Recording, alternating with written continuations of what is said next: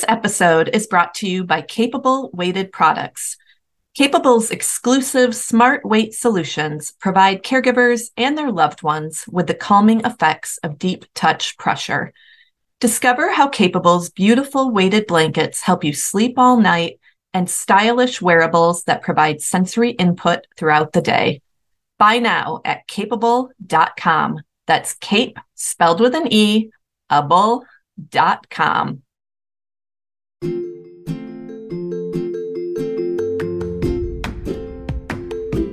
Hello, friends, and welcome to the last episode of the year of Coffee with Caregivers. I'm your host, Jess Ronnie, and today I'm excited to introduce to you Crystal Paine. But for those who aren't aware, I take the summers off around here, and we are 3 days. It feels like 3 years. We are 3 days into summer break over here. And I feel emotionally dead. I'm not going to lie. I am used to peace and quiet during my work days. I work from home. And the first week or two of summer break is always a little bit hairy as I get used to my children being in my workspace, and my children get used to me being in their play space, and we try to somehow mesh these two very separate spaces that we both typically operate out of. And Ryan says to me every year when I'm like, honey, I can't do this. He's like, honey, you say this every single summer, like the first week or two, you're working the kinks out, they're working the kinks out. We're all like getting familiar with one another again. You will be fine. And by the end of summer, almost every single year, I'm turning to my husband and going, maybe we should homeschool. This was so lovely. So he reminded me of that, but that's where we're at today. We are 3 days in, and the boredom and the bickering runneth thick over in Ronnie World today. What do we have going on? What do I have going on? The Lucas Project has partnered with A Kid Again. Look them up, akidagain.org. They offer free activities for special needs families. We have participated in one of their activities for the past 2 years at Michigan's Adventure, which is like the Michigan equivalent of Cedar Point, but not quite as big. And they make these events incredible. It's all free. They provide this huge spread for lunch. They give you free gift cards to spend in the gift shops. And they have asked the Lucas Project to provide every family attending one of their events a free care package. This is huge. So our first event is June 19, and we are providing 400 and I believe 30 care packages. And we do have the supplies for this event, but our next event will be September 30th at the Grand Rapids Public Museum. And they are anticipating another 500 families, and they want us to supply another 500 care packages. So if you are a business who wants to partner with us and sponsor a couple care packages or offer a product like a pen or a magnet or a journal or a notepad with your logo on it, it's an awesome marketing opportunity and an awesome opportunity to show these parent caregivers that we see you, we appreciate you, we acknowledge the hard and holy work that you're doing, and here is a token of our gratitude and appreciation. So if you're a business or an individual or even a nonprofit that maybe serves special needs families and you have some sort of marketing paraphernalia that you would want to contribute to these care packages, please reach out. You can email us at info@thelucasproject.org, and we would be happy to explore possibilities with you. Also, we have received about $100,000 of the funding required for our in-person respite center here in Michigan. I would say we're about $50,000 short, and God willing, we will start construction on that facility. And finally, By the time this episode releases, I think I will have signed a contract for a 4th book that I will be writing. So I'm really excited to share more about that in the fall, because it will have for sure been signed by then, and I'll be free to give you a few more details. But in the meantime, if you haven't read any of my books, I would love it if you would check them out. Sunlight Burning at Midnight, Blended with Grit and Grace, Lovin' with Grit and Grace. If you have read them, I would love it and be so appreciative if you would leave a review. Reviews are huge in the author world. It's the way we gain traction and recognition, especially on Amazon. And I would just be very grateful if you could do that. Alrighty. Now, diving into this episode, like I mentioned, I am interviewing the one and only Crystal Paine, otherwise known as the money-saving mom. She is a New York Times bestselling author, a popular speaker, the host of The Crystal Paine Show, and the founder of one of the top personal finance blogs on the web, moneysavingmom.com. Her desire is to help women across the globe live with more joy in their everyday lives. Her biggest passions are helping women understand how the gospel can radically transform their lives, raising awareness for foster care, and finding great deals at the grocery store. She lives with her husband and 6 kids in the Nashville, Tennessee area. And the reason that Crystal is on my podcast is that Crystal recently became a mom to a little guy who has disabilities. She and her family were fostering him for a while, and then that opportunity turned into an adoption. And she has become a special needs mama. And she was very happy to share her story. She was happy to talk about different methods that she uses to prioritize different areas of her life. And it was just a really wonderful, uplifting conversation that I just know you are going to love. So without further ado, let's dive into this episode. And if you want to stay connected with all the things that I have going on, as always, head to justplusthemess.com. And also, I'd love to hear what you think about this episode. So rate, review, leave a comment. It all helps us out immensely. And now, introducing Crystal Paine. Hi, Crystal. Welcome to the show. I'm so thrilled that you can join me today. And, I've been following you for years as the money-saving mom. I'm a mom with 8 children, so I'm always on the lookout for great steals and deals and how to save some money. And didn't really know your story until I bought your latest book, The Time-Saving Mom, and was just thrilled to discover that we have a lot of similarities, homeschool backgrounds and raised with a lot of systems that we've sort of incorporated with our children. And as we begin, I'd just like you to kind of give an overview of your life for my listeners and what you do and who you live with and what makes you a caregiver. So my husband and I have been married for 20 years. We live in the Nashville, Tennessee area, and we have 6 kids. They are 18, 15, 13. Then we had 10 years of secondary infertility. And then we have a 2.5-year-old, a 2.5-year-old, and an almost 10-month-old. And during our secondary infertility journey, just grieving the loss of what we thought our family was going to look like, because we wanted to have a lot of kids, and just really seeking the Lord of what do you have for us? Because we have this space in our hearts and space in our home. And he opened up the door for foster care. And so we started in on that journey. And as we got to the end of our foster care licensing process, it was actually the very last week of our home study walkthrough, I was feeling all sorts of weird symptoms. And I actually thought it was maybe I was going into early menopause, but we ended up taking a pregnancy test just to kind of rule that out, and it was positive. And so that was the shock of our lives, but we were still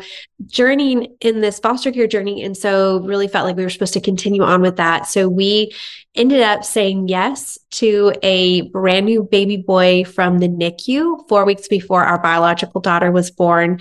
And we had him in our home for 8.5 months. And he had medical complexities, not extremely significant, but it was more than we'd ever dealt with our biological children. And so we learned a lot from that process and grew a lot. He then reunified with his mom 8.5 months later. That was a really beautiful, also really brutal sort of thing of just handing over this little boy that you have cared for as your own on behalf of his mom for 8.5 months. And then to not know, there's a lot of unknowns with that.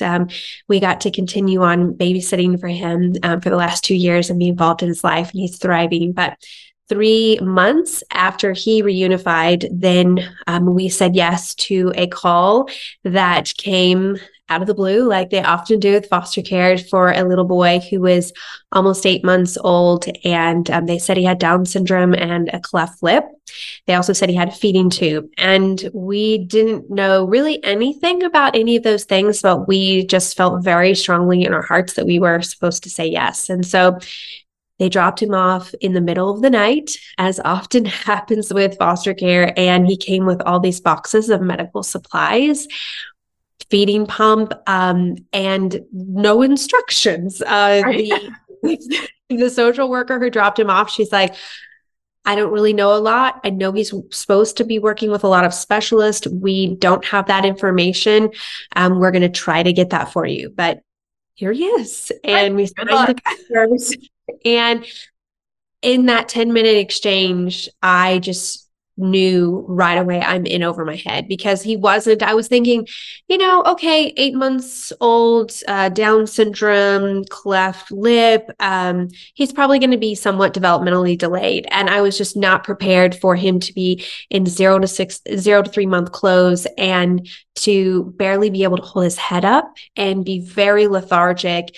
And then I also realized right away, he doesn't just have a cleft lip. He has a full cleft palate. And I didn't know at the time kind of what that meant. And there's a lot of extra things that come along with that. And so we just got a really fast crash course in all things Down syndrome and feeding tube and cleft lip palate. He ended up having a surgery less than 4 weeks later to repair his lip, and had a really hard time with that surgery coming out of anesthesia. And they ended up hospitalizing him for longer than they were expecting to, and we ran a lot of tests because there were other things that were showing up. And it was just a season of a lot of unknowns, and it was scary. And there were so many words that were being thrown around that I had no idea what it meant. And we had to Google and ask for a lot of help. And the nurses and doctors were just so incredibly helpful to come alongside us. I remember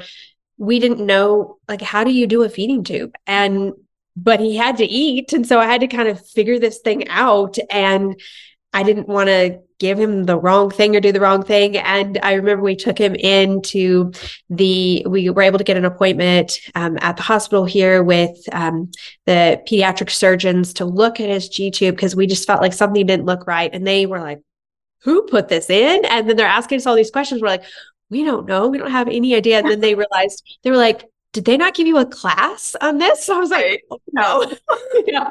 So anyway, it has been a journey. So he came in March of 2021, and we ended up adopting him December of 2022. And he's just been such a gift to our home. Like I said, he's 2.5. And then 4 weeks after we said yes to adopting him, the adoption process takes a while, as it typically does. And so that was back in, I think, September of 2021. We found out we were expecting. So now our 10-month-old Micah. So life has a way of taking twists and turns that you never envisioned. I never would have seen myself as being kind of a full-time caregiver, special needs mama, medical mama, whatever you want to call it, and spend a lot of my day going to therapies and talking to specialists and using words and language that, I think nurses typically do. And, just learning so much. But he has ultimately just been such a gift and taught us so much. And we have learned and grown so much through his life. And we're just so grateful to get the gift of having him in our home.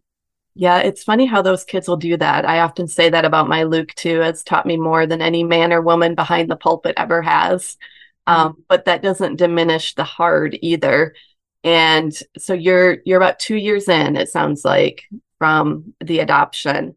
What's his name? Did you mention his name? His name is David Mateo. Okay.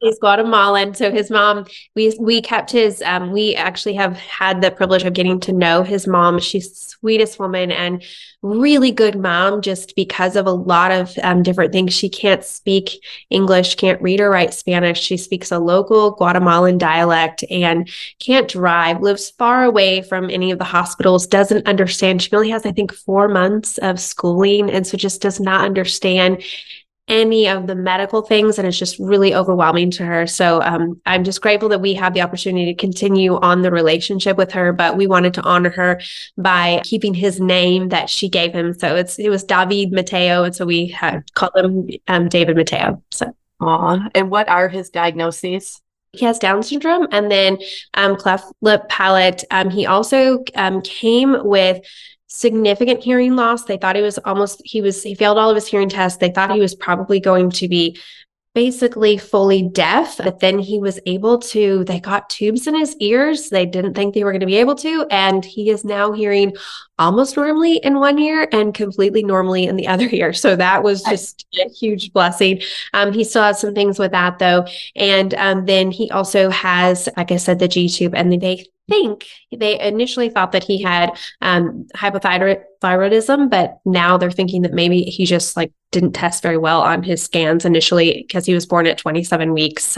So anyway, but yeah, so. Okay. Yeah. Those things change a lot through the years too. You initially hear never, never, never. And then it's oh, wow, we have no explanation for this, but great for you guys type of thing. How do his needs affect your life and your family's life? Has him coming into your life really brought a change of pace, or haven't you noticed that big of a difference? I think that we look back and see how we were kind of prepared with fostering the little boy that I said that we fostered for 8.5 months, because he had some therapies and some doctor's appointments and needed to have a little bit more hands-on care. And so I look back and I see how we were kind of prepped for that. So whenever we said yes to David, we had kind of had a little bit of experience with that. And so it wasn't quite as just overwhelming, especially because we kind of had already worked with the Tennessee Early Intervention Services and kind of knew that sort of system and what we needed there and all of that, and had worked with some specialists and stuff.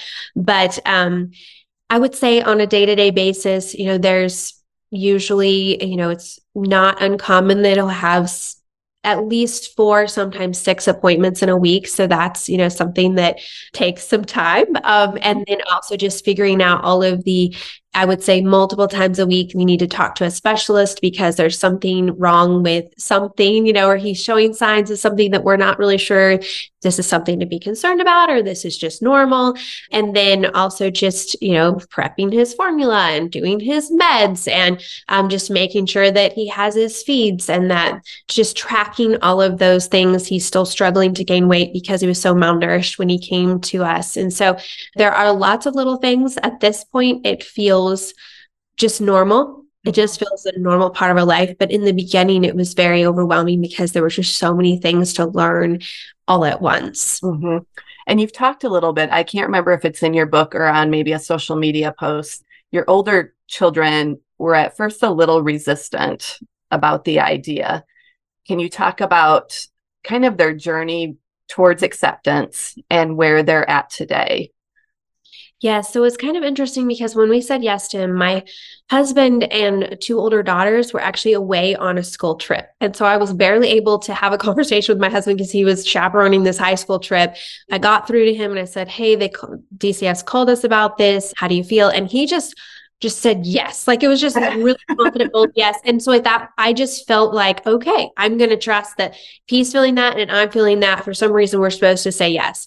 But we were really feeling like it was yes for a few months. That was kind of how they made it sound like it was going to be.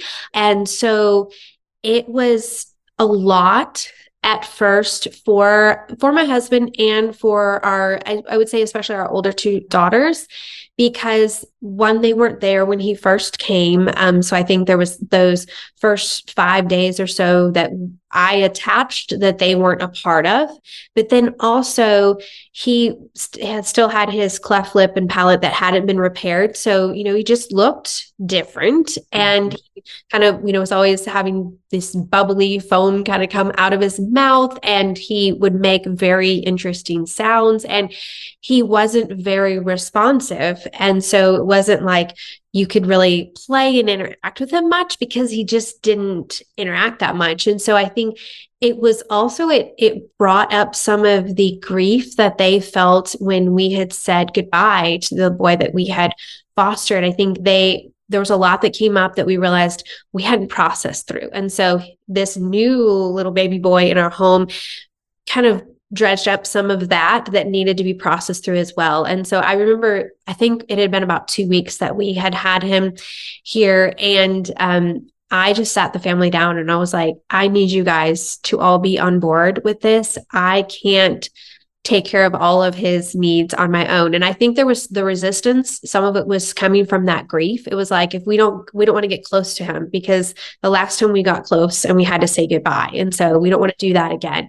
And I was just like, I don't have enough love to go around for everyone. And I need y'all to come on board and give some more love here. And I know it's hard. And I know he is different than the other little boy we had, but he's sweet. And, let's just all come alongside and love him, because that's what he needs right now. And it's just been really cool to see the change in them, because, there was that, this is different and this is awkward. And I don't know what I think about this. And I don't think, right off the bat, there was one of our kids who was like, we can't adopt him. I can't do that. Like, I just can't even picture that.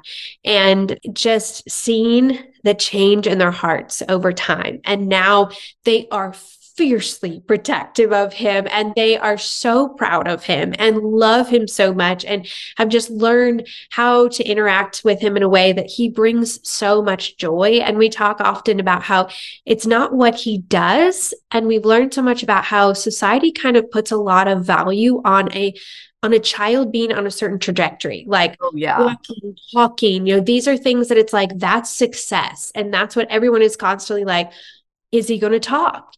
How's he doing? How's he improving? And we've just learned that there's so much joy that he brings with just being. Like, it's just changed our whole perspective on what success is for a person. And like, for him to he just brings joy to our home, and he slows us down in the most beautiful of ways. And he causes us to celebrate every little thing.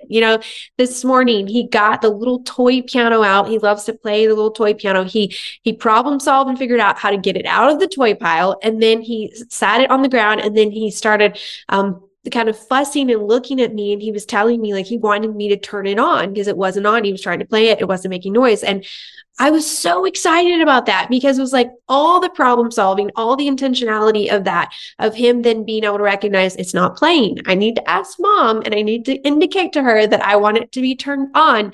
And so those types of things that, with my typically developing children, I would never even really think of. It's just like, oh, but with him, every little thing is something to be celebrated. And it's caused us to become noticers of things that we never were before. Oh, yeah. Those kids have a remarkable ability to help keep you present. And I love that you gave your kids space to even grieve and work through their own process of this new individual in their life. I come from a large family as well, 12 children, and my parents adopted 4 children as well. And it was a process to get to this point of acceptance and the realization of, okay, so we're now not a sibling group of 8, we're a sibling group of 12. And even in my family with 8 kids, we get that question often because Luke has such profound disabilities. Like, how can you give your other typical children the one-on-one attention that they need? And at first I used to get really resentful about that. And then I just decided to respond, well, we operate in a team. We operate as a team. And when one of us is down, which is often Lucas, he needs more support and care because he's profoundly disabled. We all rally around and we help him. just like we would do that with any other child.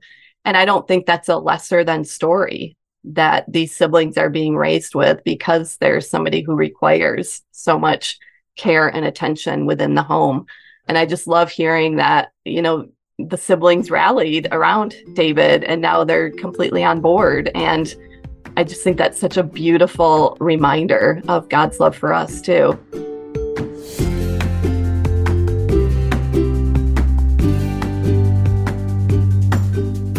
Capable was inspired by an adoptive mom to a daughter with special needs. She understands caregivers are living on high alert with vulnerable nervous systems. To provide relief, she designed Capable smart-weighted products which use less weight more effectively so caregivers and their loved ones can experience felt safety, comfort, and connection. I personally love my Capable soft, plush weighted blanket, which rarely leaves my lap when I'm in my favorite chair. And the shoulder wrap relieves tension while I slowly wake up in the morning with my coffee and a good book. These are simple and effective ways I can easily care for myself as a busy mom and as a caregiver to a disabled son. If you also want true relaxation, Capable is now offering a 15% discount on any product to my listeners. Simply enter the code CARE15, that's CARE15 at checkout. You will be investing in your well-being because, as I always say, the child is only as healthy as the caregiver. Give yourself a drop of hope and care today. Visit capable.com. That's cape, spelled with an E, able.com. Or follow along on Facebook or Instagram. So to recap here, you have currently 3 teenagers, is that correct? Yes. 2 2.5-year-olds, and a 10-month-old. Yes. How do you do it all? And I know I get this question often too, but you have some awesome strategies that you talk about in your book. And in particular, you teach readers a 4-step system. I'm just wondering if you can kind of break this down a little bit, because I think the caregivers who listen to my podcast would be extremely interested to learn how you do juggle all these things, because you're an author, you're a podcaster, you're a blogger. You have all these children and young children. Like my youngest is 7, so we're kind of out of the weeds at this point. So just break this down for us. Tell us what these systems are and how can we incorporate them into our lives. Well, it's been interesting to have the three older kids and to kind of go through the years of having 3 little ones, and then now they're teenagers, and to be starting in on this journey again. My husband and I look at each other, we're like, what were we thinking? Like, are we crazy? 4 years of parenting, but keeps us young.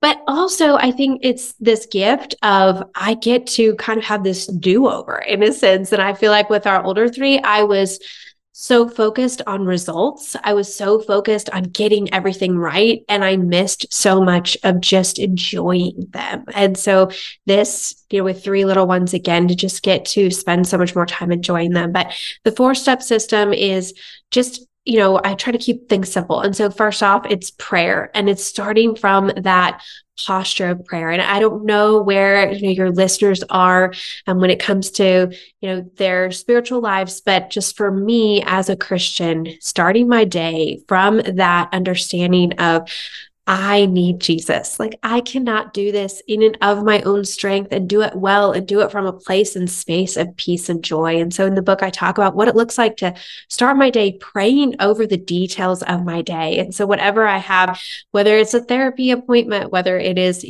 this morning I had a call with the school system and just really trying to, see what path we're going to take for David, because he's going to be 3 soon.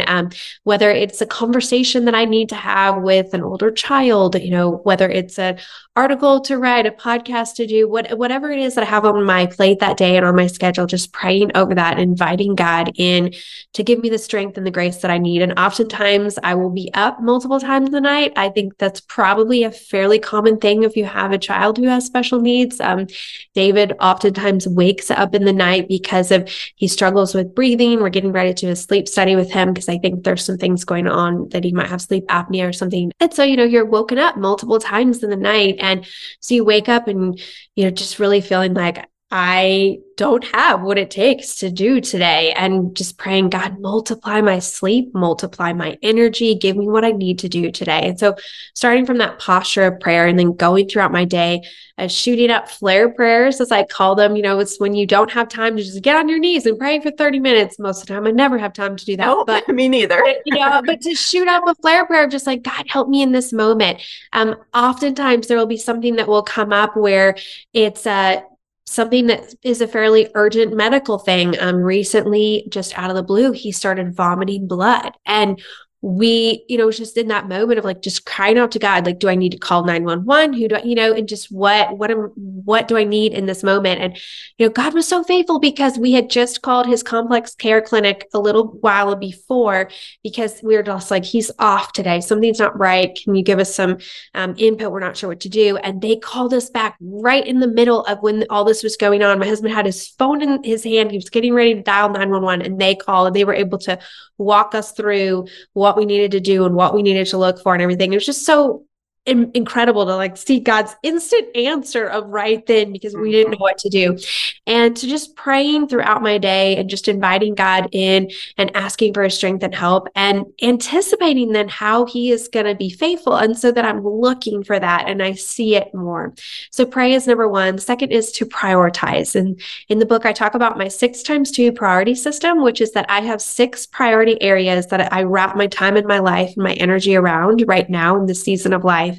And if I were to focus on all of those areas all at once, every single day, it would be overwhelming because there's just not enough time and enough of me to go around.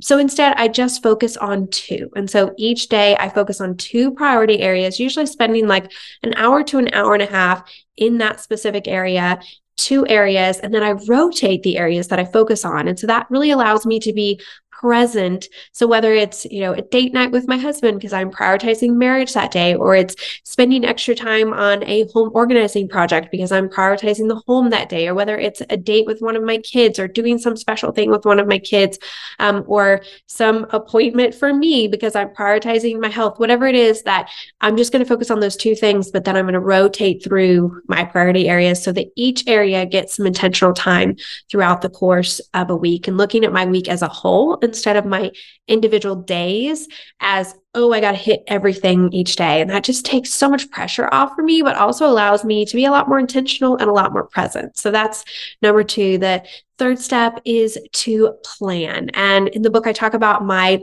hybrid planning system. I use Google Calendar along with a handwritten time block to-do list. And so I brain dump everything that comes into my head. Every night, right? Yeah. So, just throughout the day, as I'm thinking of something. So I need to call so-and-so. I want to work on that project. Oh, I need to order meds. I need to, whatever it is that comes into my head, as it comes in, I just pull up my phone, open up Google Calendar and put it in as an all-day task for whatever day. So let's say it's, I need to have it done in 3 days from now. I'll put it in 2 days from now. Or if I'm like, oh, I have time, I can put it on tomorrow, whatever. Just putting it in as all day tasks. So it's out of my head. Mm-hmm. I find that when we have so much swirling around in our head, it just weighs us down and makes us feel like life is overwhelming. But if we can just get it out of our head, but into a safe place, we have a lot more breathing room for our brain. And then you're able to just approach life with much more calmness and peace. And so then every night before I go to bed, I look at my Google Calendar, I see what I have as all day tasks for the next day. And then I take those all day tasks and then turn them into a time block to-do list that is handwritten, because I love to be able to mark things off. But also I find that there's something about the act of actually handwriting that helps me to just think clearly through things. But also I found with a time block to-do list, it keeps me from trying to shove in 37 hours worth of work in a 24-hour day. Because that's what I used to do. I'd write this long to-do list and then I'd start the day and quickly feel so overwhelmed because I'd put too much on that list. I'm laughing because I have my 3 to-do lists. I have like my daily one, my weekly one, my monthly one. And I'm constantly pulling from each of them to go on to the daily one. So yes, I operate very similarly. And so that's just been really helpful. I feel like Google Calendar is like my brain and for long term. And then my time block to-do list is my brain on paper for just the short term for that day. And I just look at it and follow it. And then I don't have to think like, what's next? Or what do I need to do next? Or what do I need to remember? Right. And then the fourth step is to prep. And this is not only about prepping your physical spaces, as in I talk about a morning and an evening routine and just setting yourself up for success that way, but also mentally prepping, because I feel so often we are held back by what we believe between our 2 ears. If we say, I can't do that, I don't have enough time, I'm not able to do that, I'm not good at that. If we just allow the negativity to be what we live out of, we're going to probably be stuck. But if instead we act as if act as if you are organized, act as if, act like you want to feel. And often the feelings are going to follow those actions. And so instead of sitting there and feeling so overwhelmed by all these things I need to do, and I'm just not an organized person and I'm not good at any of this, get up and do the next thing and just start in. And the feelings will often follow. And maybe you're not going to be this amazingly organized person, but you're probably going to get a lot more done and be a lot more organized than if you just sat there and told yourself, I'm not good at this and I'm not organized. So what would you say to the overwhelmed caregiver? Not what would you say? What one tip would you give to the overwhelmed caregiver who is swimming in that absolute chaos right now? What should she or he do immediately to try to get control of their life? I think that brain dumping can be one of the most valuable things. So just stopping. I will find this is really helpful if I start feeling things swirling around. Now, I've created this system where I just have taught myself the habit of, if it starts swirling in my brain, put it on Google Calendar. But if you don't have any system like that right now, just starting with take out a blank sheet of paper and just write everything that comes down, everything you're worried about, you're thinking about, you need to do, you think you should do, you want to remember, put it all out on paper. And a lot of times just doing that, kind of your brain can then breathe. It's like, okay. And sometimes it's less than you think. Like you'll write it all out and you'll be like, oh, there's actually only 15 things. And 5 of these. Mine is never less than I think. It's always like 500 things, not 15 things. And so if it is, then I feel like then that's even helpful because you're like, oh, wow, I do have a lot that's going on. And I find to be really helpful sometimes just going then to my husband. So if you have, if you have a spouse that you are, can go to, or maybe a friend or someone who can just, you bring your sheet to them and you're like, I'm super overwhelmed. This is everything in my brain right now. And I don't know what to do with all of this. Can you help me look through this? And oftentimes my husband will be like, well, I can do that. You don't need to do that. You can hand that off to a child, and just they can help you kind of be this outside perspective to process through what you can delete and what you can delegate. And then it'll help you kind of hone into, okay, then what do you just need to do next? Right. And focusing on that, because so often I feel like we get so bogged down by all the big picture things that we are kind of paralyzed to do the next thing. Mm-hmm. That's a good tip to go to your husband, because I've done that before too, or I get angry first and he's like, I'm happy to help. Just tell me. I can't read your mind. And it's like, oh, right. Okay. So I have, X, Y, and Z here. If you could put this on your to-do list for the week, that would be really helpful. And I think that's just a reminder to people out there. I think our spouses are happy to help, but again, they can't read our minds. Mm. So we like to talk about self-care on this podcast. How do you incorporate self-care into all of your strategies? I mean, you are just as busy as anybody. Are you able to incorporate self-care, and what does this look like for you? Yeah, so this is something that's super important to me. I actually learned very much the hard way years ago that if you burn the candle at both ends, that is not a recipe for a lot of productivity. It's a recipe for exhaustion. And so one of the things that I very much prioritize is sleep. And I have to get creative with that, because right now with having 3 little ones, and pretty much it's usually that I'm going to be woken up at least a few times in the night. That's just normal. And so it means that oftentimes I will go to bed when my little ones go to bed. And so I try to get 7 hours of sleep. It's usually 7 broken up hours, but just prioritizing like that's how much.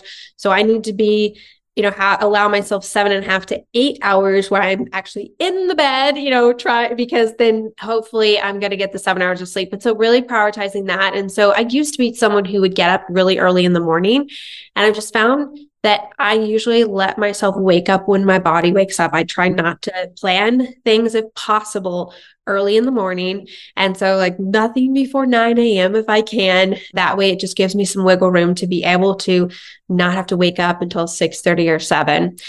So that's one thing. And then the other thing for me that has been so helpful, there's a book by Dr. Sandra Dalton Smith. It's called Sacred Rest. And she talks about the 7 different types of rest. One of the types of rest is social rest. And when I read that book, I realized for me, being around life-giving people is super important. If I go through an entire week and I'm not really around life-giving people, I mean, I love my family and all that, but like getting outside to be with a friend, to go walk with a friend or go have coffee with a friend or just have somebody over for an hour, I feel more drained. And so prioritizing that and working with my husband to prioritize that has been something that has made such a huge difference in my life. And so typically on a typical week, I will go out with a friend at least twice. And that for a lot of people, that sounds like a lot, but I get creative in figuring out ways to make it happen. And a lot of times it'll just be an hour. We'll go take our double strollers and we'll go walk at the park. It's not, yes, we're going to get some interruptions, but we're getting fresh air, we're getting sunshine, and we're getting some conversation in. And so figuring out ways to make it work when you have a lot on your plate. For me, I find that I am so much more fueled and have so much more energy than if I just am like, I don't have time for people and just try to plow through. I'm going to end up being a lot more exhausted. Are you a napper? I would love to be more now. If you had time. Sometimes on the weekend, I will lay down with my 10-month-old sometimes and get in a short nap. And I found that even 5 or 10 minutes, like if I have a lot of stuff back to back to back that is kind of emotionally draining, I will find that even just going and laying down, I'm nursing my 10-month-old, almost 10-month-old right now. And so, sometimes I'll just like lay in my bed and nurse him and just take 10 minutes of just breathe and not just close my eyes and just breathe. That can do wonders, even if you don't fall asleep. Yeah. And you're in a busy season of life. And I would say even recognizing it's not going to last forever. You have little ones right now, but you'll blink and they'll be older and you'll be sleeping again, God willing, someday.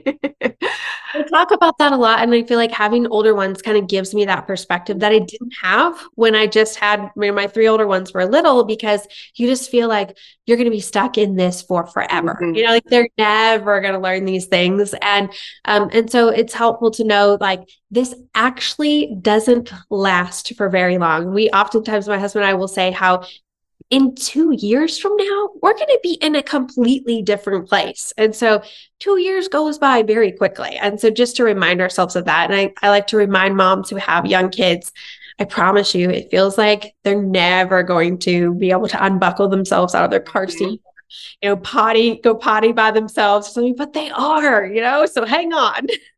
Although once you get through it, then you enter perimenopause and then you don't sleep because of your own hormones. So like I had 1 year where I was sleeping after giving birth to my youngest. And now I'm like, oh, now I just don't sleep. But that too shall pass, right? Well, we are running out of time today, and I'm just so thankful that you joined me. I like to end each of my shows with 3 questions. The first question is, how has being a caregiver changed you? It has caused me to have so much more compassion for others.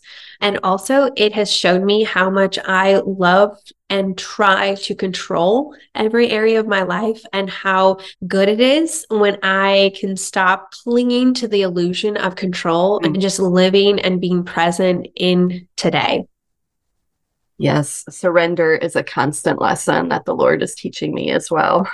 Second question, if you had 1 hour all to yourself, how would you spend it? I might sit there and try to figure out what I would do with that hour. Your brain dump. Right.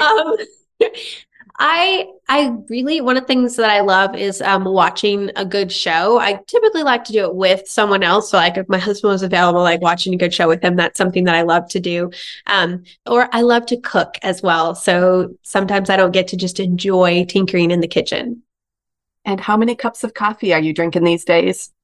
I actually do not drink regular coffee. I love regular coffee, but it does not love me. It causes my anxiety. So I only drink decaf, and decaf lattes are what I have settled for. Okay. Well, thank you so much for joining us today. Where can people learn more about you? Where can they buy your books? Everything you have going on. So I love to hang out on Instagram. I'm the Money Saving Mom on Instagram. Like to share behind the scenes of our life, great deals, and just encouraging people to love their life and live with intention. And also, if you like great deals, my website is called moneysavingmom.com. And your books are everywhere? Yes. And I also have a site called timesavingmom.com. So if you want to sign up for just my really quick time saving strategies email newsletter, that comes out every weekend. And so that's at timesavingmom.com. All right. Well, thanks for joining me today. Thank you so much for having me.